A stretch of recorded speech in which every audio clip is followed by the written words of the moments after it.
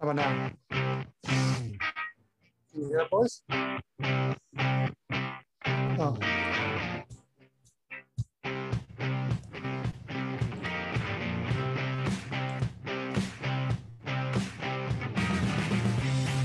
Welcome. Who thought counting could be cool? Here we go. Join Andrew Wolf and Brad Tomato. Our mission: make accounting fun. Follow us as we chat with amazing guests every Friday. Are you ready? Woohoo! Woohoo! Happy Friday, guys. We're back. It's a podcast takeover. We got the boys from the Cloud Accounting podcast with us tonight. We're super thrilled to have Blake and David join us to learn from the masters and have another great chat with some amazing accounting pros. How's life treating you, boys? I cannot complain. David is building an addition to his house, so I think he has lots to complain about. I am not. A little divorce dust going on over there, David? A little bit. I did get out, though. I went to California, and Blake and I had dinner 2 nights ago. We did out. Well, you guys are both in California. I'm back in Arizona again, obviously. Okay. Yeah, obviously. But as Blake said, you go to California for the cool weather. I just love that. Yeah. In the summer too. Yeah, we have. But we had Arizona type temperatures up here a few weeks ago. We got hit by that heat dome thing. We didn't quite get it like Portland did, but it got pretty hot. I don't know how you guys do that. Vancouver was hotter than Phoenix, and that's a little weird in June. Well, did you hear about Lytton, which is a little town in the middle of nowhere in British Columbia? It had the highest temperature ever recorded in Canada by 10 degrees. It set a record. And it had like 3 days of these crazy 50-degree-Celsius temperatures. I think it's over 120. And then it caught on fire and the whole town burnt to the ground. Like, talk about bad luck. Yeah, it's just a few people died and the town was burnt to the ground, apparently. It was like something out of a horror movie. Yeah, this global warming is a real thing. And in fact, I think there was something like, I saw one of my friends, Jim Harris, who's a climatologist, who was on a few weeks ago, was saying there was 846 people who had heat-related deaths out in BC through this heat wave. And yet we still don't consider it a crisis. 100 people died from COVID and we recognize the importance of, locking down and shutting people indoors. We have 846 die from climate-related issues, and the government still goes, oh no, we're good. We don't, carbon tax is not a good thing. We shouldn't be pushing that through. We don't need to change the environment at all. Well, Oregon, I think, had similar, and Washington State had a whole bunch of people. So that's just crazy. That was just bizarre. Apparently there's going to be another one rolling in. So yeah, let's enjoy life while we can, because I think we're about to melt up.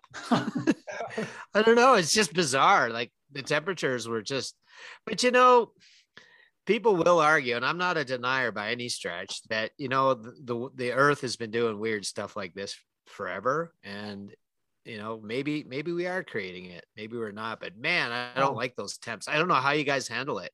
I love Arizona in the springtime. So what I love about Arizona is that we're already living in the apocalypse. So we've figured it out. We know exactly how to keep the power on in the summer. There's this thing called air conditioning. Yeah. A lot of people have. When we moved to Scottsdale, we asked our neighbors, like, so what do you do, when the power goes out? And they're like, what are you talking about? We haven't had an outage ever since we've lived here. And so you're not in Texas? No. Well, and in the problem, I'm in LA right now, and the problem in LA is that it gets hotter every summer. The grid can't handle everybody having their AC pumping all the time. And so there's outages like all the time, and it can be days. And that's what happened to us when we lived here. We had like a 3-day period where we had no AC in the house, and it was over 100 Fahrenheit every day. And we had to just go stay with my in-laws because you can't live like that. No, you really can't. So, yeah, literally. No, you can't. All the food went bad.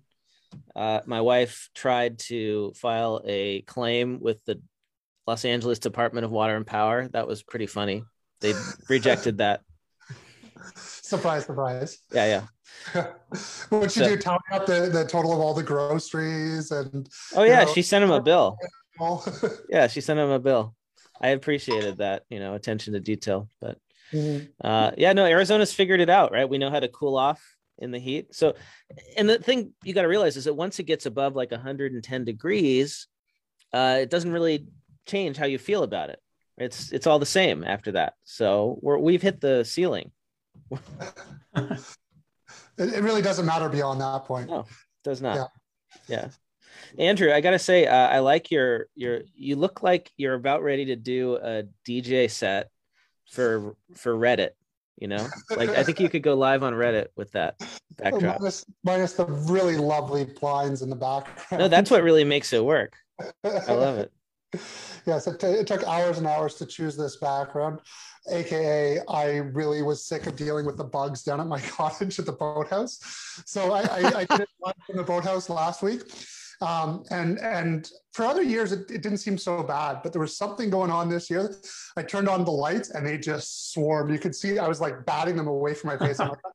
I'm not doing it outdoors anymore. So this is what you get, my stepmother's beautiful choice in drapery. And I'm in the cottage now enjoying some air conditioning. Although I'm sweating because I had to rush back from our family walk and I lost track. I'm like, oh my God, it's FNL. We got to get back. I got the amazing Blake and David with us today. Who are going to teach me how to actually run a successful podcast. And speaking of, it's good to have David back because we lost him for a few days there. It was really pleased to see he was back today. Yeah, I almost didn't make David. it. I almost didn't make it. Yeah, it would have been odd, but we already had a backup plan. It was basically going to be to ridicule you, and Blake was going to take all the credit for the successes, and we were going to pin everything on you. So now it's just back to the status quo. Yeah. So you got speaking of the podcast, there's somebody in the feed. I lost her name, but she says she loves your podcast. She learns something new every day. Thank you. So, and I love it too. I mean, half the time you guys are talking about stuff that is just not relevant to me in Canada. Different programs and things like that. But it's just the way. But it's the banter. It's the discussion between you guys that make these topics that can be a bit dry and a bit uninteresting to the average person and actually make it kind of interesting because the way you guys break it down. So, and obviously I noticed the ads, you got some higher quality sponsors and everything. Things are picking up, it sounds like. And what kind of viewership are you guys up to now? I mean, you guys must be doing really well. I mean, I know 2,500 an episode. I mean, it's ear balls, right? Not eyeballs. Earballs, not eyeballs. Yeah. It's about that. I mean, it's enough to be number one. Yeah, without a doubt, you guys are by far number one, and you guys really do keep it really engaging and informative in a way that's. I just like the way that you guys bring in, the up-to-date information on what's going on, what's relevant in the industry. You're bringing in relevant guests. You're talking about interesting and insightful things, and it's really easy for an accounting podcast to not be interesting. Oh, exactly. It's the only one I listen to anymore because I've tried to listen to a lot of, and honestly. Sometimes it's just time related because I know, David, you've got a podcasting kind of a side project going on there with some other big stars in our community. And now it's kind of like, where do I find the time to listen to them all? But yeah, you guys kind of set the stage for an accounting podcast that's actually worth listening to. And I know other people have made that comment. That's going to be our new tagline, Brad. An accounting podcast that's actually worth listening to. Yeah. I just want to point out one more number that I'm very proud of, which is that I think we actually have passed the 500,000 download mark. Wow. So half a million downloads. It only took us 230 something episodes to get there. So to everyone else who's doing a podcast. I remember you saying once that you got to be the first, I forget what the number was you used. It was like 50 or 100 episodes where you really got nobody there. And then eventually you get that traction and then it just takes off. And then you get that the steadiness with the growth. So that you guys are long past that. That's amazing. Because that's the one thing I hear about people that are trying to start a podcast is gaining traction, even though you might have a great topic and lots of engaging conversations. People don't know who the hell you are. They're not going to listen to you. So you're basically just sitting in a room talking to yourself. Is that what happens? Well, that's where it's work, right? That's why so many podcasts fail. It's a lot of work to, you're 8, 10, 12 episodes in to have 6 downloads an episode, because it's you testing on 3 phones and your mom's downloading, and that's it. It's very, very hard. But you're your entire audience and your grandmother and your wife. And but we didn't really see a traction to like episode 40. Like, and it went from like my wife was like, why do you just go in the closet and like I was playing a game with Blake, right? Like that's what she called it. You're just screwing around with Blake, recording this stupid thing nobody listens to. And I'm like, it will, but just keep going. And now it passes the wife test, right? But it didn't at first. She just thought we were like goofing around. It's because I was like, we got to record every week. She's like, are you just going to have beers with Brad again? I'm like, well, maybe, but I swear there's someone who listens to it. We're getting at least 2 people listening. I promise. But it's definitely, it can be demotivating when you first start out and you're putting in the time and energy and you're not getting the viewership, but it doesn't mean it's time to give up, right? What do you think are the metrics that people should be looking at when they're starting out and they don't have the earballs yet? I mean, I think the biggest metric for me is when people tell you that they listen or they like the show and you don't know who they are. Mm-hmm. Like, it's always easy when like somebody, when you two say, oh, I love the podcast. Okay, big deal. Like I would say we're friends, like who cares, right? Yeah. But when somebody I don't know comes up at a conference and says, oh, I had to have knee surgery and I went to rehab every day for 3 hours and I listened to every one of your episodes the whole time I was doing rehab. Like those are the victories you take, because no numbers are ever going to replace that feedback. But that's always the best, when people that I don't know and they don't know me actually like the podcast. I think that's the it's not even a metric, right? But that's the feedback I always like to hear. And it's the warm fuzzy that you get that keeps you going. And I think that's where we're sort of at that level a little bit. We're nowhere near 500,000 downloads, but we're in probably the tens of thousands of listens at least. And you're absolutely right. It's when we get those people who we don't know from the community, from the conferences, who actually are like commenting or listening or occasionally coming in the after show and talking to us. And that is really like the most rewarding feeling in the world, where you're like, wow, actually someone wants to listen to what we have to say. Yeah. That's pretty cool. That is the fun part, is where we get to meet new people because of it. And that's been the most fun. Or, people come up. And I remember when you guys were first starting, I didn't even know about your podcast. And David, you were running around throwing stickers everywhere. Everyone had a Cloud Accounting podcast sticker. And no sooner had I put one on my water bottle, and I was pretty stoked to have one. And you're like, no, that's the old one. You need a new one. So, I mean, it was great the way you got that brand awareness out there by just because, the people love swag and they love stickers. They love laptop stickers. And David, you are a natural born marketer. I mean, even like the way you used to walk around the conferences in your gold lame jacket, and, you were born to market. The green jacket. And to draw attention. But how should people go about trying to market and promote a podcast? Is it stickers? Is it jumping up and down at a conference? Is it... That I don't think we've completely nailed. Like right. we've been in, apps have dropped us in their newsletters. QuickBooks has tweeted about episodes. Xero retweeted an episode.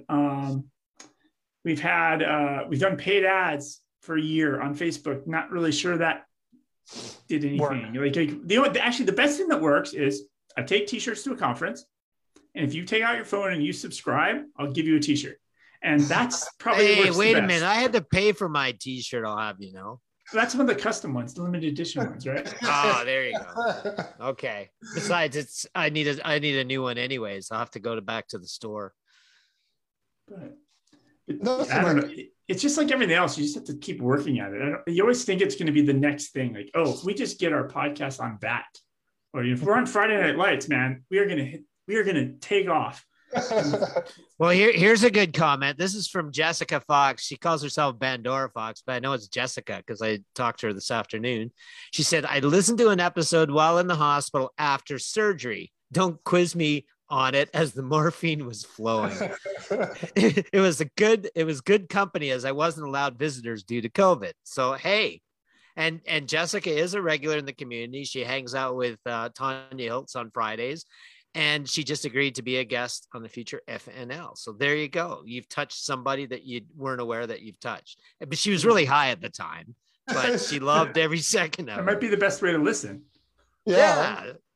Do morphine and listen to the show. So there you go.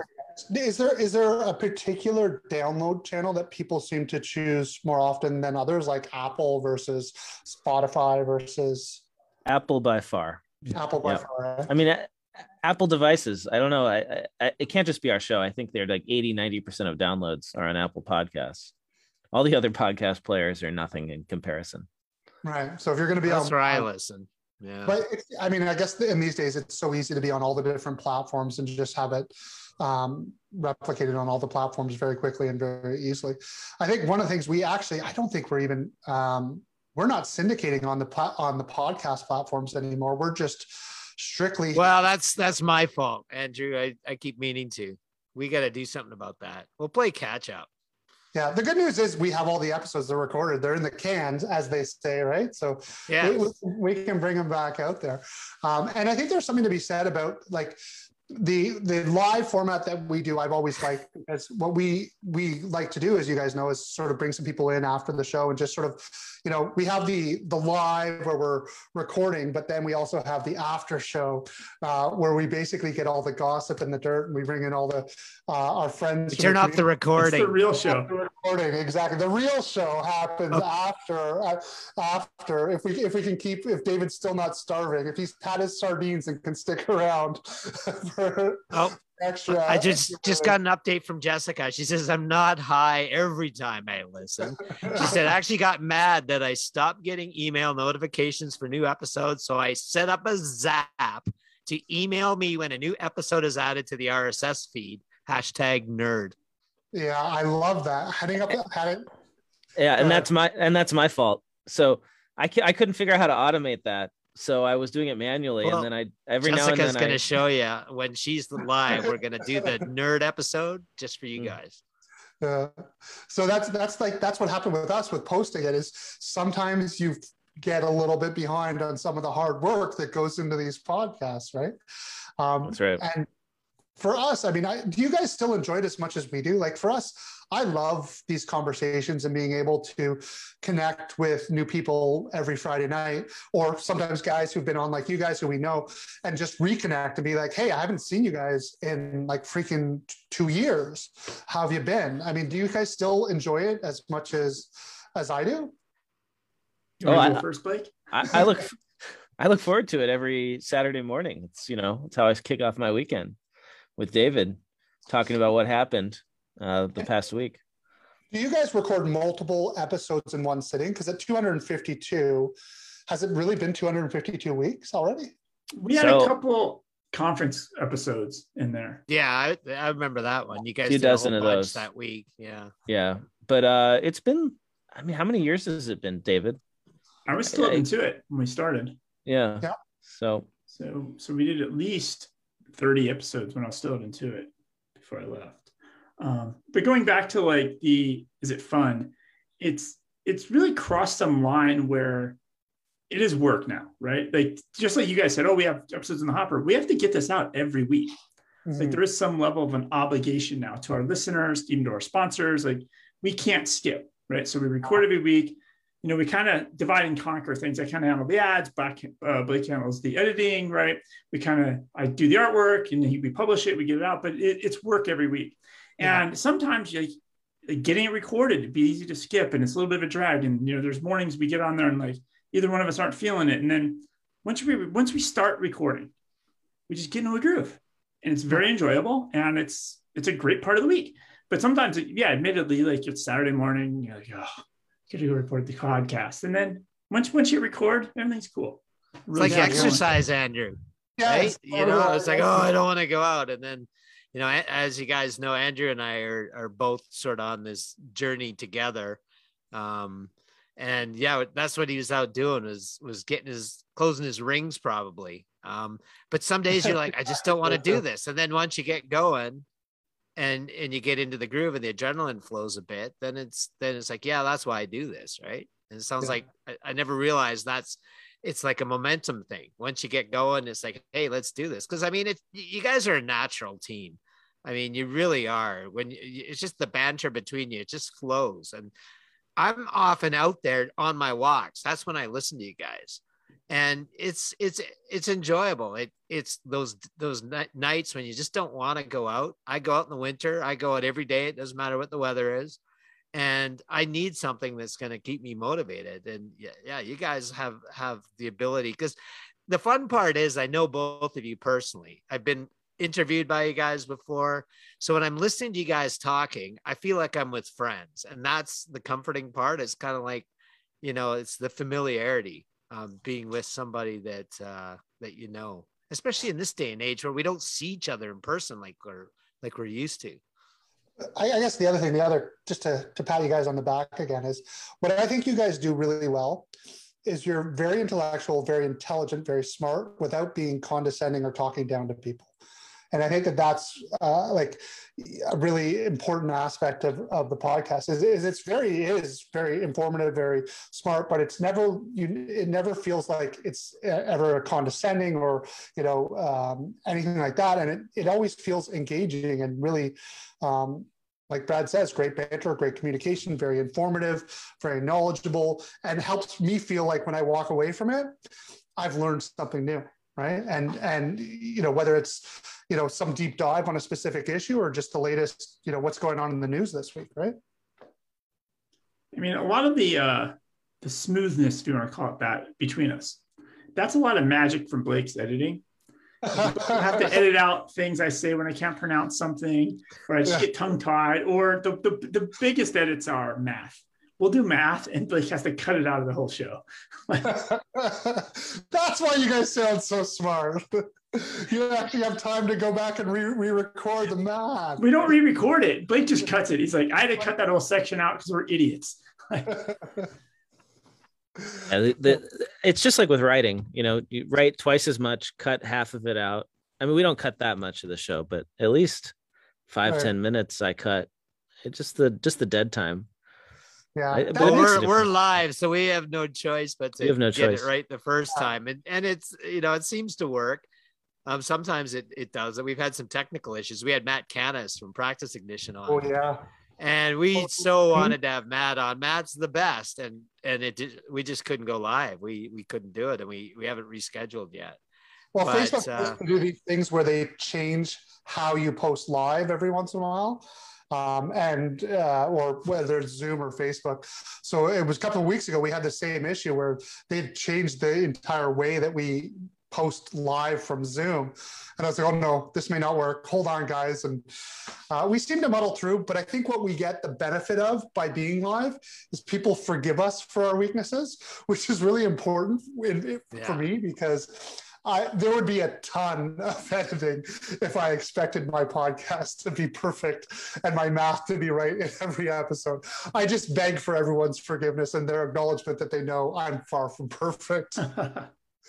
But yeah, so the editing is obviously pretty tight because it doesn't really sound like there's a lot of editing going on. You know what I mean? Like you can watch a video cast or something and you can tell the editing was done.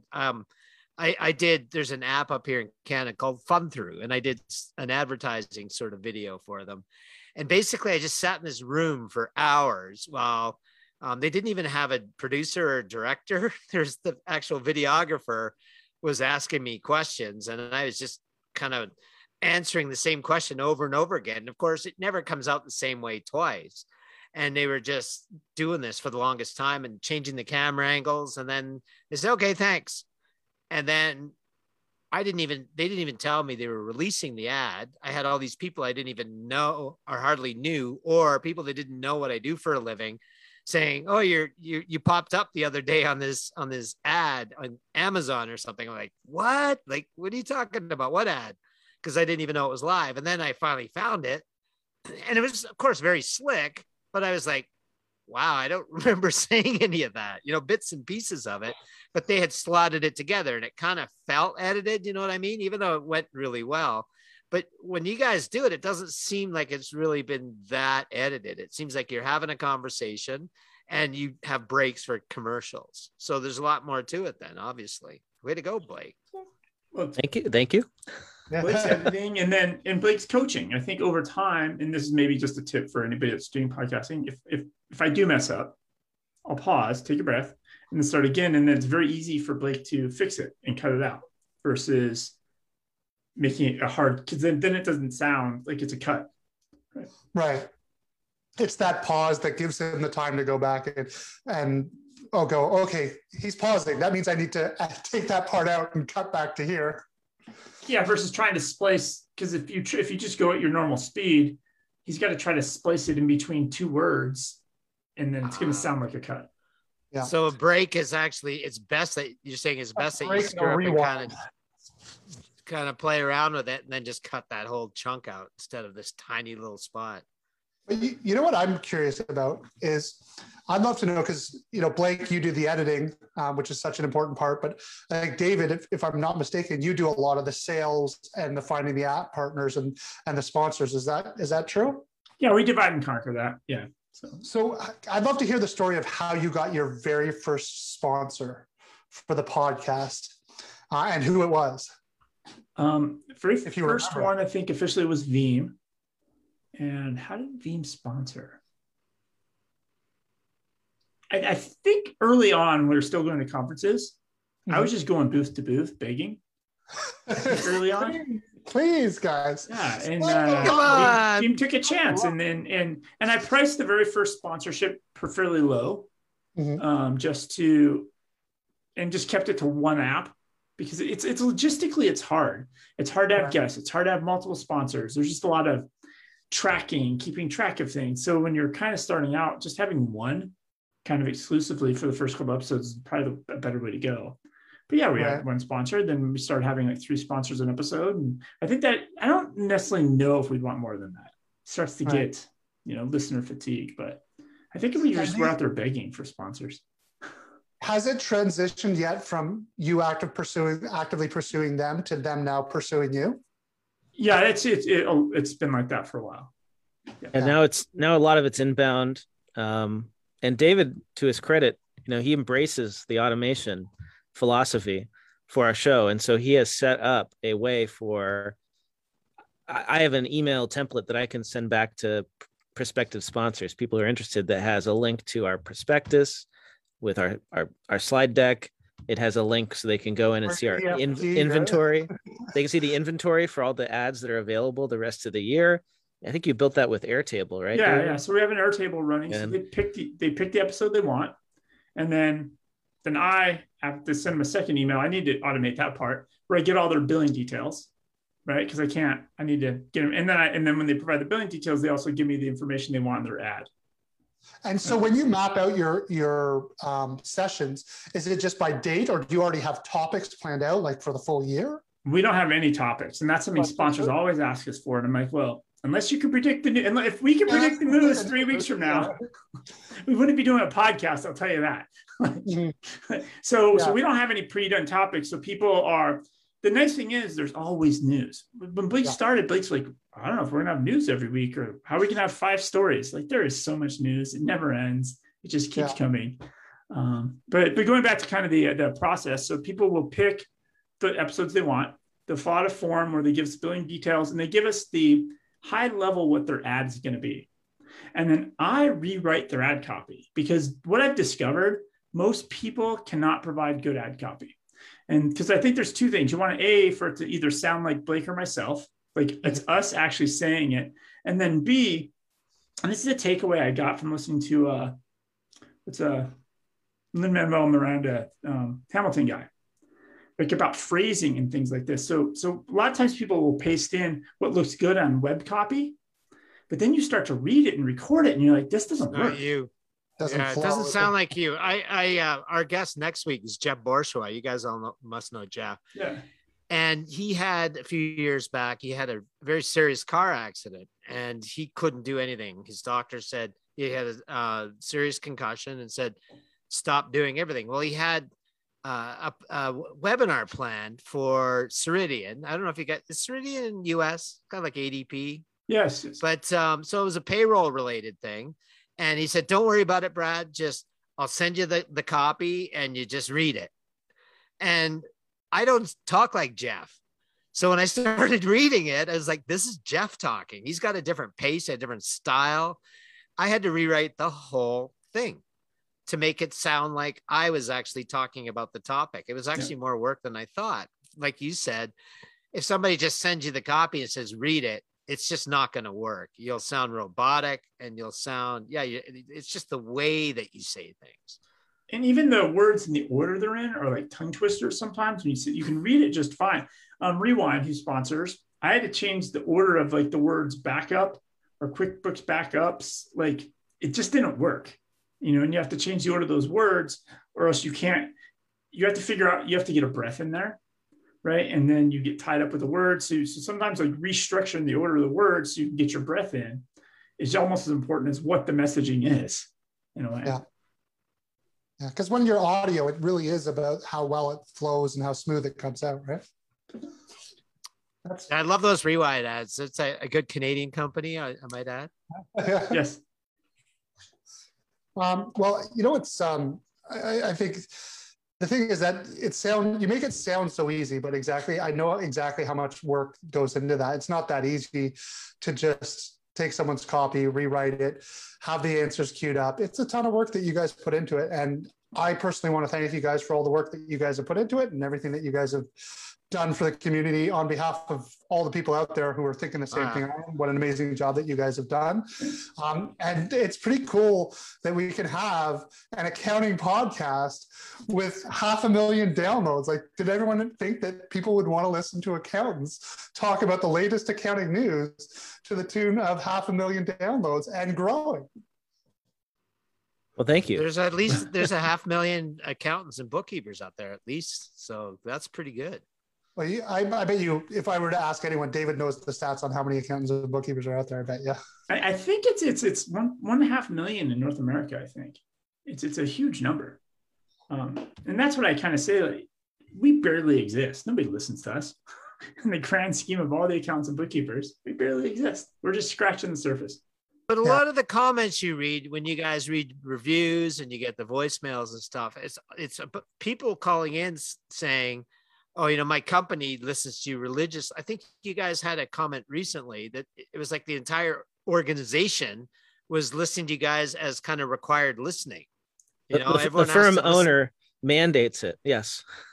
Like that. How cool is that? But saying, as like at a conference room, we need everybody to subscribe on their phone individually. Yeah. That only counts as one download. So. Yes, exactly. Yeah. Oh, that's how they do it. Okay, we're having a meeting and we're going to sit and listen to podcasts as a team. Is that the way they do it? I've had. I feel like when Scale Factor went under, I feel like somebody, I don't even know who it was at what firm. They're like, yeah, that episode I made our whole staff come in the room and listen. When the Scale Factor. No, that's like the worst sin you can do to me. I need those downloads. Come on. I want to raise the price with my advertisers. So, David, you've got a little side project there. Tell us more about that. Your accounting, it's kind of accounting podcast network, isn't it? Yeah. So I'm building an accounting podcast network because the best way to get podcast listeners, in my theory or my thought, is other podcasts. So if we want to grow the Cloud Accounting Podcast, we need more people listening to more accounting podcasts. And so the theory and the model is I will have a network of shows for everybody. If you think about a bell curve, maybe I'll have a show for accounting students that are taking their CPA exam, and I'll have maybe a show for firm owners that are looking to sell their firm, right? A full bell curve, maybe something for tax, something for sales tax, right? Full bell curve of shows eventually. And the theory would be just like NPR and other podcast networks, they'll average a new show gets released and they just shove it in your feed of the other show. Next thing you know, you're listening to two shows. right? They promo across each other, right? Because that's the best promos is another podcast. Because you're already in that mind, you're already in the app. You just, oh, all right, I'll go subscribe to that podcast now. You just shoved it in my feed. And in theory, that's a way to grow the podcast. So it's very, very young. Very, very, I mean, I've had the domain for like 3 years. Something I've always wanted to do. It's just, I hired an intern this summer and things are actually getting done finally. Because you can't do stuff 1 hour a week. You got Amanda Aguiar, who's a big name in our space, and she's got her show. But the one that our listeners might be interested in, we got these two Zapier geeks. You might know Heather Satterley and Brian Clare are doing a podcast together, and they're doing some interesting things. So who else do you got lined up? Well, I'm gonna have Blake. I'm helping Blake build a podcast. Blake has a little side hustle. Blake Oliver Show. That. Number 2. Yeah, Blake Oliver Show. Number 2. You just be playing the cello. There's a reason I'm not a professional musician anymore, Andrew. Not enough people wanted to listen to that. So, I mean, we get an amazing amount of people that ask to be interviewed. And we just can't do it. It's just we can't fit them all in. It's impossible. And there's a lot, and then we even get people that are like, hey, we'll pay you to interview our CEO or our founder. And we just don't have the bandwidth for our show to do this. Like Brad says, like he feels like he's hanging out with me and Blake. Yeah. But so if we bring somebody else in, we have to. Well, when you guys had Liz Mason a few weeks ago, that was awesome because she's Liz Mason, and that was like the Arizona show, and so that was a special treat to have Liz, because I know, Andrew, you've had her on before I started with the show, and that was one of my favorite episodes ever. She's just a natural, and she's such an inspiration. It's not, she's done all these cool things. So I can see how bringing in a special guest once in a while is very attractive. But if you were to do it every week, it kind of crowds you guys out. And I think you guys are the brand. And not everybody's Liz, right? You get some duds here, those types of things. But this gives, Blake arguably is a better interviewer. It gives him an opportunity to interview people that want to be interviewed. I'm also set up another show that's going to be just an experimental podcast where I'm going to do I can't experiment with the Cloud Accounting podcast anymore. We really can't. It's too dangerous. Once you have sponsors, you can't really experiment. Yeah. So you got a good formula. You don't want to mess with it. Yeah. So this podcast won't even be on Apple or Google. It's going to be 100% kind of really building off of there's a lot of podcast 2.0 movement going on right now. And so I might figure out a way to do payments embedded within the podcast so people can listen in their player and pay per minute of listening. Or they could, maybe Blake and I say something genius and they could instantly boost us and send money. So it's those types of experiments. There's an experimental one. And I'm speaking to some other folks. Some are apps. Some other folks were talking about kicking out their podcasts. There might be some existing podcasts I try to bring in. Maybe Friday Night Lights, we could have a talk once. Yeah, how do we get in there? So what's that? What's the website? I forget off the top of my head. Super easy. accountingpodcastnetwork.com. There you go, everyone. accountingpodcastnetwork.com. Sign up. Check it out.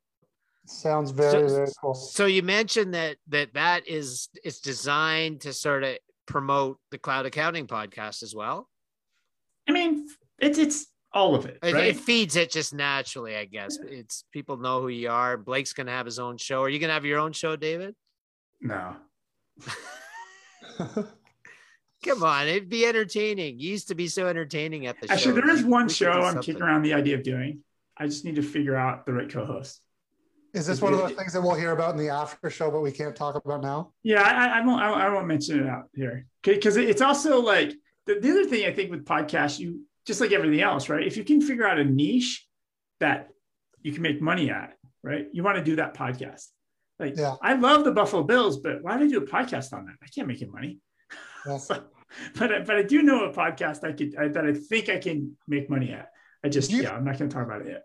Do you think it's important for people to need to make money out of a podcast? Is that something that you think should be part of the agenda? It depends on why you're doing it, right?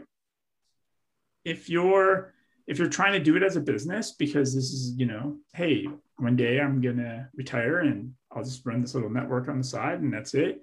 Yeah, but a lot of people, like firms, if your whole purpose of having a podcast and some niche hairdressing podcast or whatever is because you get 2 new clients a month because of it, it's not about how many listeners you have. It's about you just getting market share.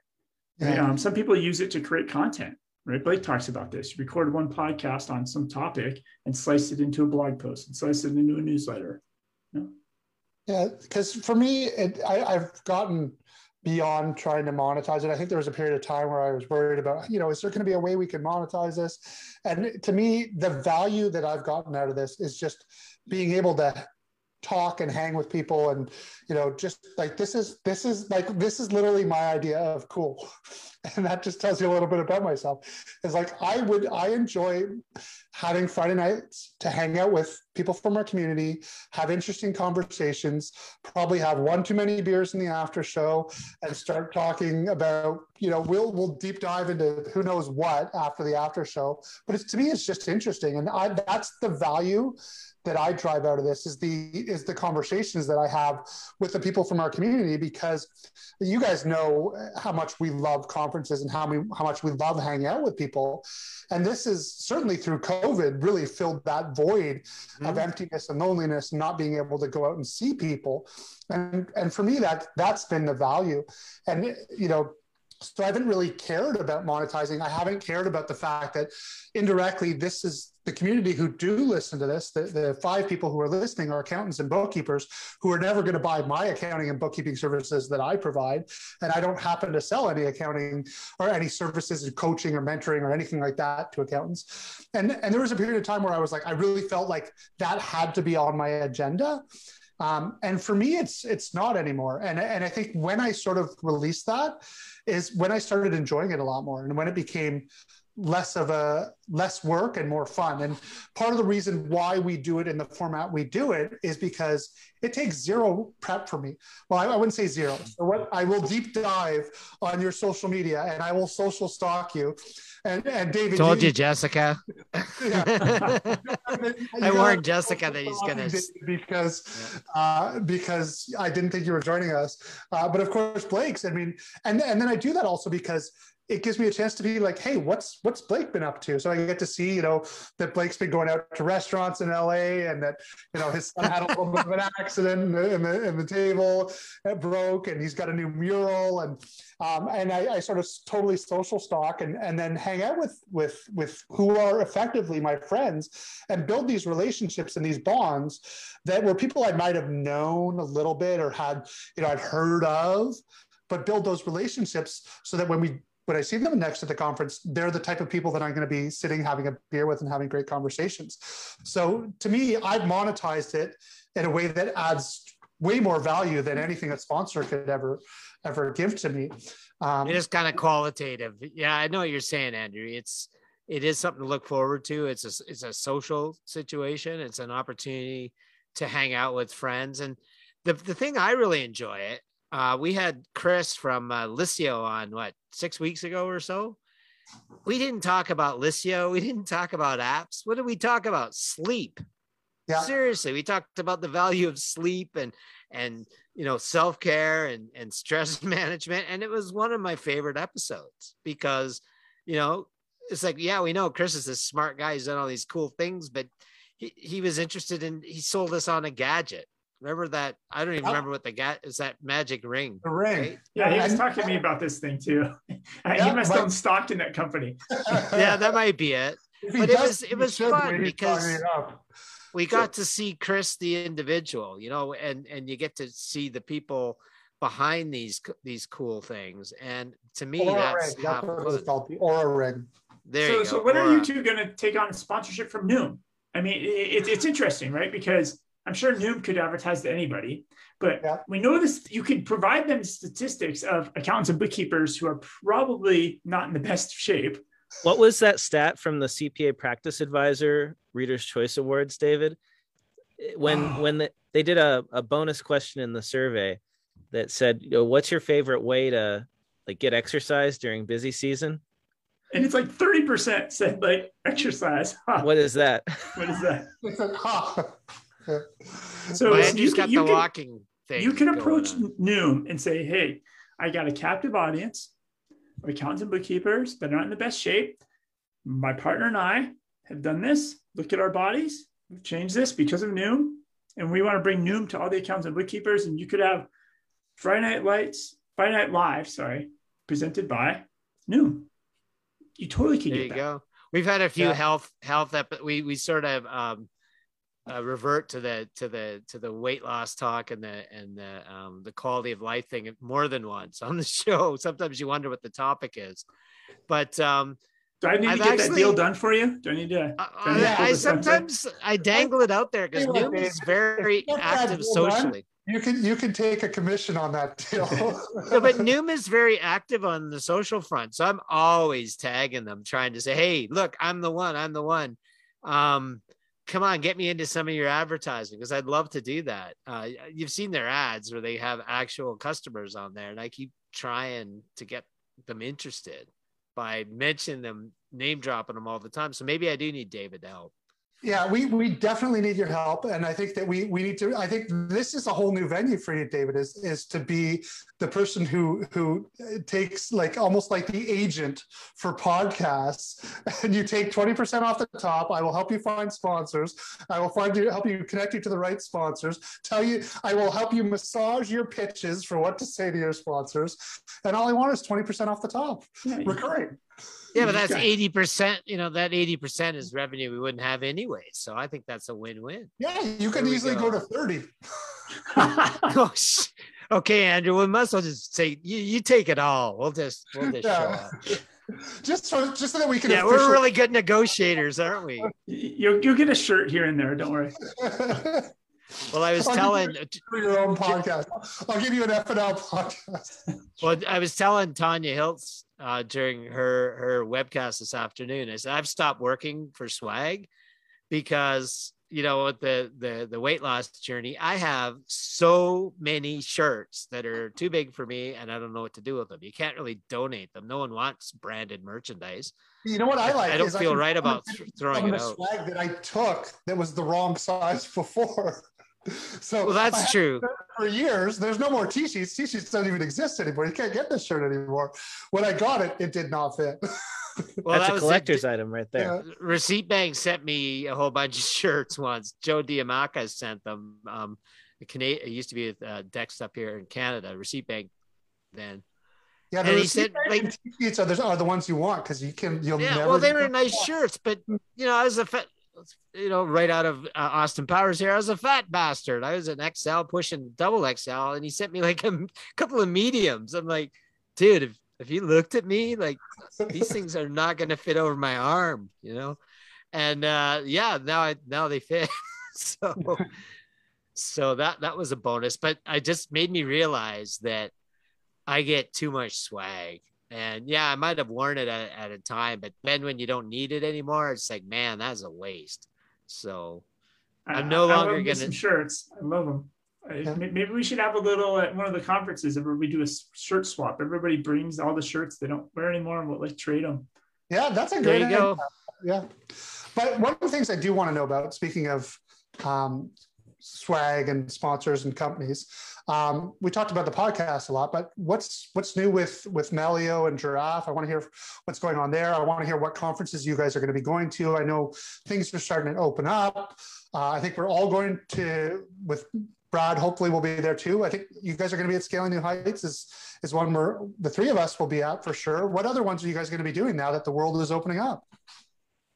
So I just did bookkeepers.com 3 weeks ago. What was the shortcut for that? It was like BNX or something? BKX.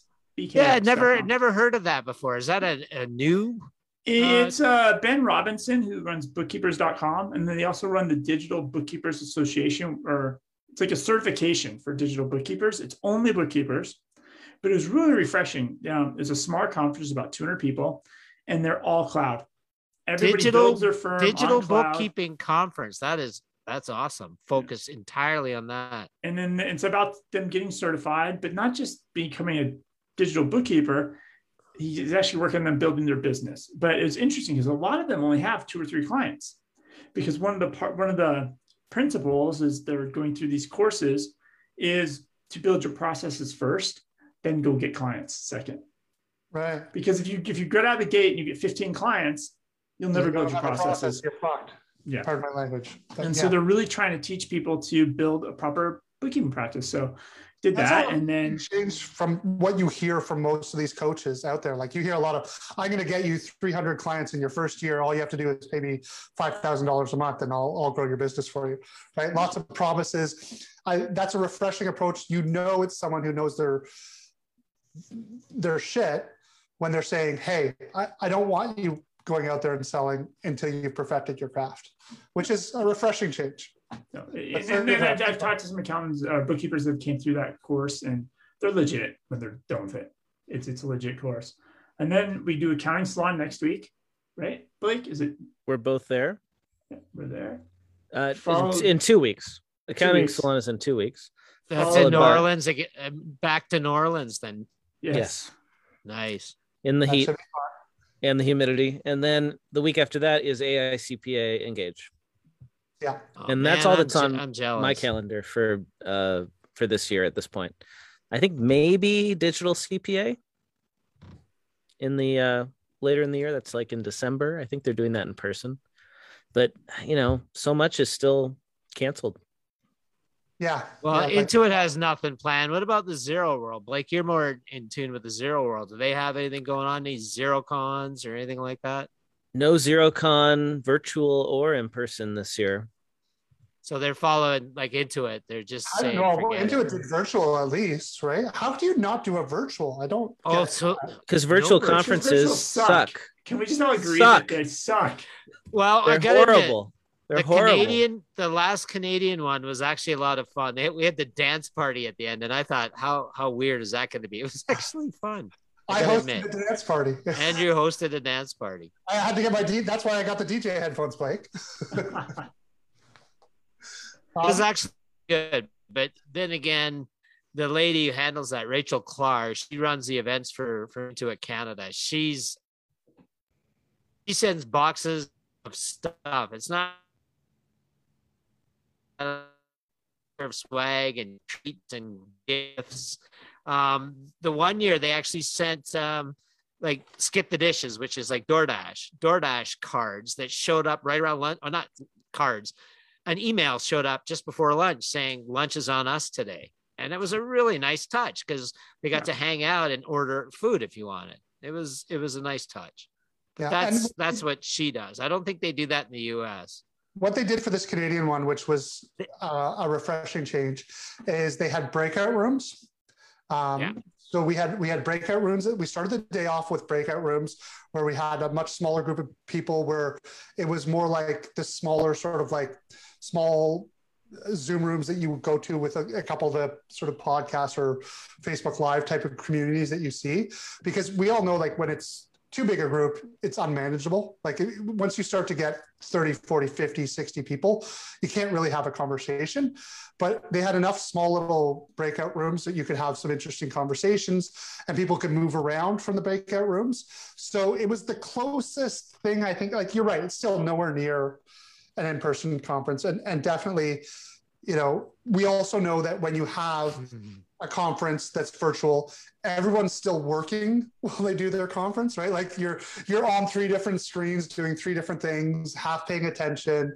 Oh, wait, what was that? Oh, maybe I'll go back and watch that later in a couple of days.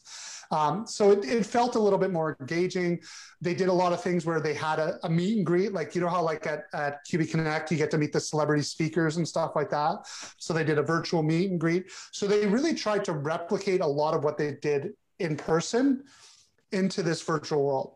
Now, was it as good as an in-person event? No. Was it better than any other virtual conference I've been to? Definitively, in my books, it was. It was definitely on the above average because it really had a flow to it, and it was a fun day. Which conference was this? It was QuickBooks Connect Canada. Oh, okay. They had 10,000 signups. That's the thing, is what they had is QB Connect Canada has never had 10,000 attendees. No, they get 2,000 people attendees tops. So they had Right. 5 times the number of people. Their cost for production was substantially lower. So to be able to reach that many more people, which is really their objective as the sponsor, right? Like they subsidize the crap out of these conferences, David, you would probably know better than any of us, to really get their product in front of more people, right? So you've got to realize that these virtual conferences from an ROI perspective are probably not going away, right? And there is probably a new world in which both coexist. I mean, I think the big companies running their own virtual could possibly be okay. But a lot of independent conferences trying to be virtual and asking sponsors like Giraffe or Melio and others to sponsor, that's probably dead. There is zero value to sponsor these conferences. It's bad. I mean, I'm okay supporting like a state CPA society, and like here's our logo, here's a URL, here you go. But a lot of these conferences, they want you to set up some custom booth. It takes you 2 hours to set it up, 3 hours. It's all proprietary. You have to save your logo in a certain size and a certain shape, and you upload all this stuff to have literally to get one email address, one visitor to your virtual booth, because people don't visit the virtual booths. No, I could see the big companies wanting to do it, but at the same time, the community is a lot stronger when people are face-to-face. And ultimately, that's what they're building. Xerocon's building a community around Xero. QuickBooks Connect's building a community connecting, right? Around QuickBooks. It's not about selling QuickBooks to these people. They all use QuickBooks. It's about making a community so people never want to leave your community, ultimately. Yeah. It definitely builds the loyalty to the brand, because, you make that connection between the product and the people that use the product and the support you get with it. Because that's really what has benefited me. Is when I went to Connect the first time in 2015, I was using everything and I wasn't focused, and it was really hurting my business. And by going to the conference, drinking all the Kool-Aid, coming back, super excited about the product, helped me narrow down my niche, and it improved my business as a result without even realizing it. And it was like 2 weeks before I went to San Jose. I had a friend here in town. She's a really respected marketer. And she said, "Hey, let's have a beer." And she gave me free advice over those beers. It was amazing. And she just said, "Brad, I got to ask the question. What is it that you're doing exactly? I don't understand your business.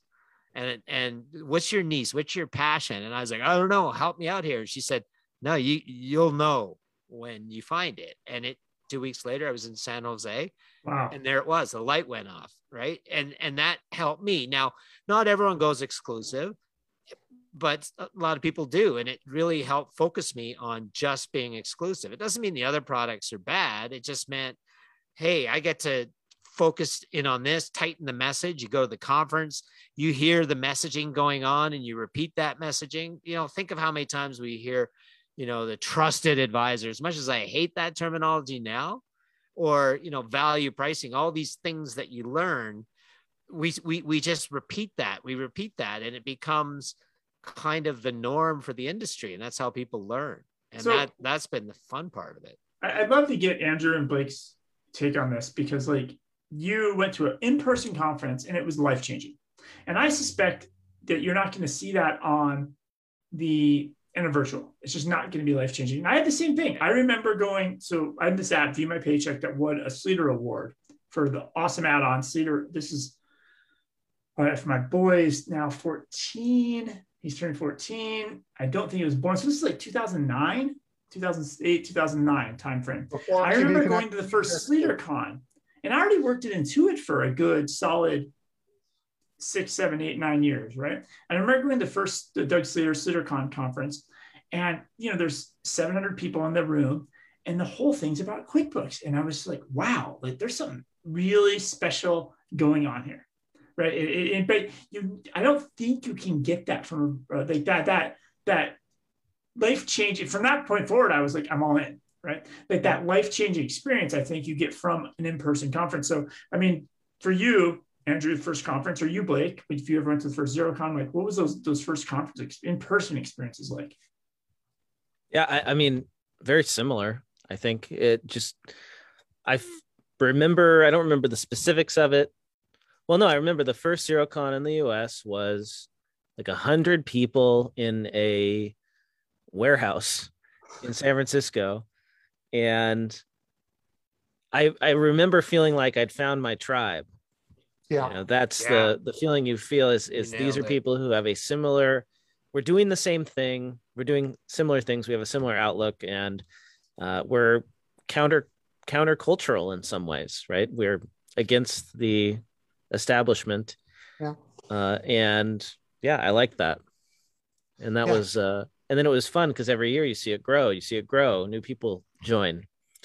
And Yeah. now Isn't it it's great? thousands. The newbies, when they come out and they see what you saw when you first went, and you see their eyes light up, Yeah. and they get excited. The way that's my favorite part is when we bring new people into the community and they come away like I did. Like, I'll never forget when I came back in 2015 and I came home, and my wife, she said to me, she goes, "What the hell has happened to you?" You know, and I said, "What do you mean?" She goes, "You haven't stopped talking about this conference for about 3 or 4 days. I've never seen you this animated about any one thing in your, as long as I've known you. We'd been together, 15 years." And it was interesting that she said that. Then I noticed it. Like, it was just on my mind. It was just a part of me all of a sudden. I kept going, and then we did this, and then we did that, and then I saw this, and I met this guy who does that, and she looks totally bored, and you had to be there to really. Our wives Yeah, don't. it's funny, like, to, from the perspective of a non-accountant, to see your accountant spouse like come back from an accounting conference and be all inspired and like it's life changing. It's ridiculous, right? When you think about it from their perspective, but it really is, because suddenly this thing that we were just doing for money because people wanted us to, like, that's how I felt anyway. I was doing data entry for money. It was good money, and I liked it because of that. And then I come back, I go to the conference, and I find out, okay, not only is this something that I can do for good money, but I can change like the way that this profession is operating, and I can build a really cool, awesome, profitable business that makes business owners' lives better. And I'm all excited about that, right? Being an entrepreneur now. And so yeah, then you think about it that way, then it's really kind of amazing, right? I went from being just a guy doing data entry to a guy who had a vision for a business, and then started and building it. And yeah, that's fun. We'll go a bit long, so I could share this story, because I know we're running a little long. But if you guys can bear with me, it's a special guest tonight. That's it. We have twice as many guests, so we can go over. Twice as many guests. But I remember my very first conference, which was obviously it was QB Connect. Maybe not obviously, but it was QB Connect. And it was absolutely life-changing. At the time, I was in a very sort of precarious place. I just left my father's firm because I was battling with him about sort of the old way versus the new way. And I remember those battles. Andrew and I would be doing our late night thing together, and Andrew would be all stressed out about work. And the boss is his dad. I was afraid of his dad for, I think, the first year or so. Like, who is this guy? And I love George. He's one of my favorite people. But at the time, Andrew was in a darker place because it was really hard. The family dynamic, the business, trying to get in the direction he knew he had to go. And his father was more old school about it. And yeah, it was transformational because, my last conference was QuickBooks Connect in Toronto, and George came to the conference with us. He hung out with us. He went to breakouts with us. We hung out with him at night. I stayed in his office in his little apartment there. I mean, talk about transformational. Not only did Andrew transform, but his father did. And my father has transformed too. But at the time, the context was, my father was literally sitting there saying, "I've forgotten more than you'll ever know." I thought that there was this brighter, better way, and I could see it, but I wasn't sure. Right? I was just literally going off on my own, starting my practice for the first time, getting my first few clients. I believed wholeheartedly in the vision, but I was like, I think I can. Right? I felt like Thomas the Train, or who's the train who can do that, but whatever. And I landed this conference where all of a sudden, I wasn't the only one who was thinking this way. Yeah. And there was, like, for me, it was a much bigger conference, QB Connect. It wasn't 100 people. It was a couple thousand 5,000, yeah.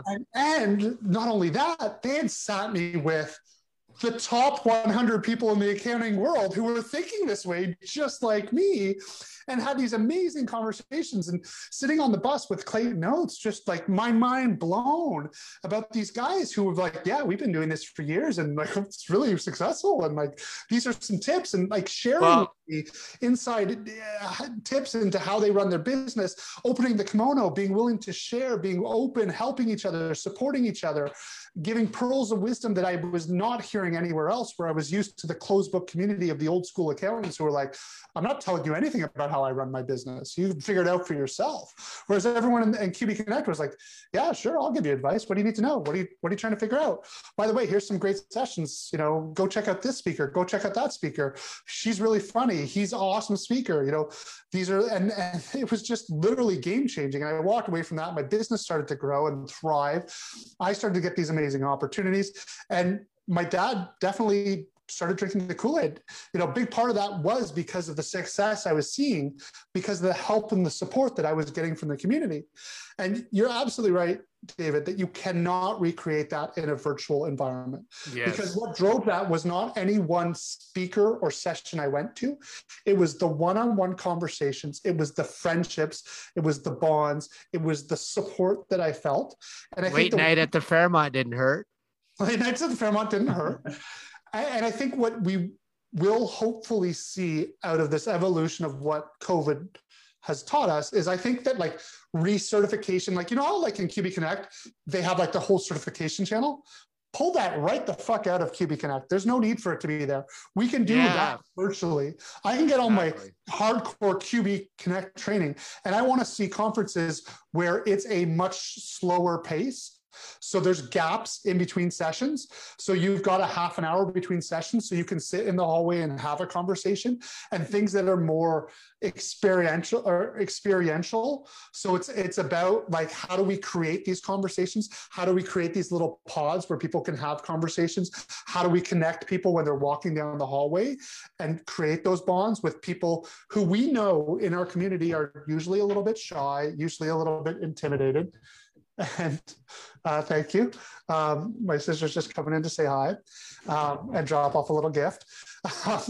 And this is, I think, irreplaceable. And I think if we say, okay, the conferences are going to be reserved for that bonding and that connecting and that building of community, and the virtual conferences are for recertification, deep dive into the product. You need to learn a specific, like, how do I do this? How do I value price? Like, I don't think that the conferences need to be about like, how do I?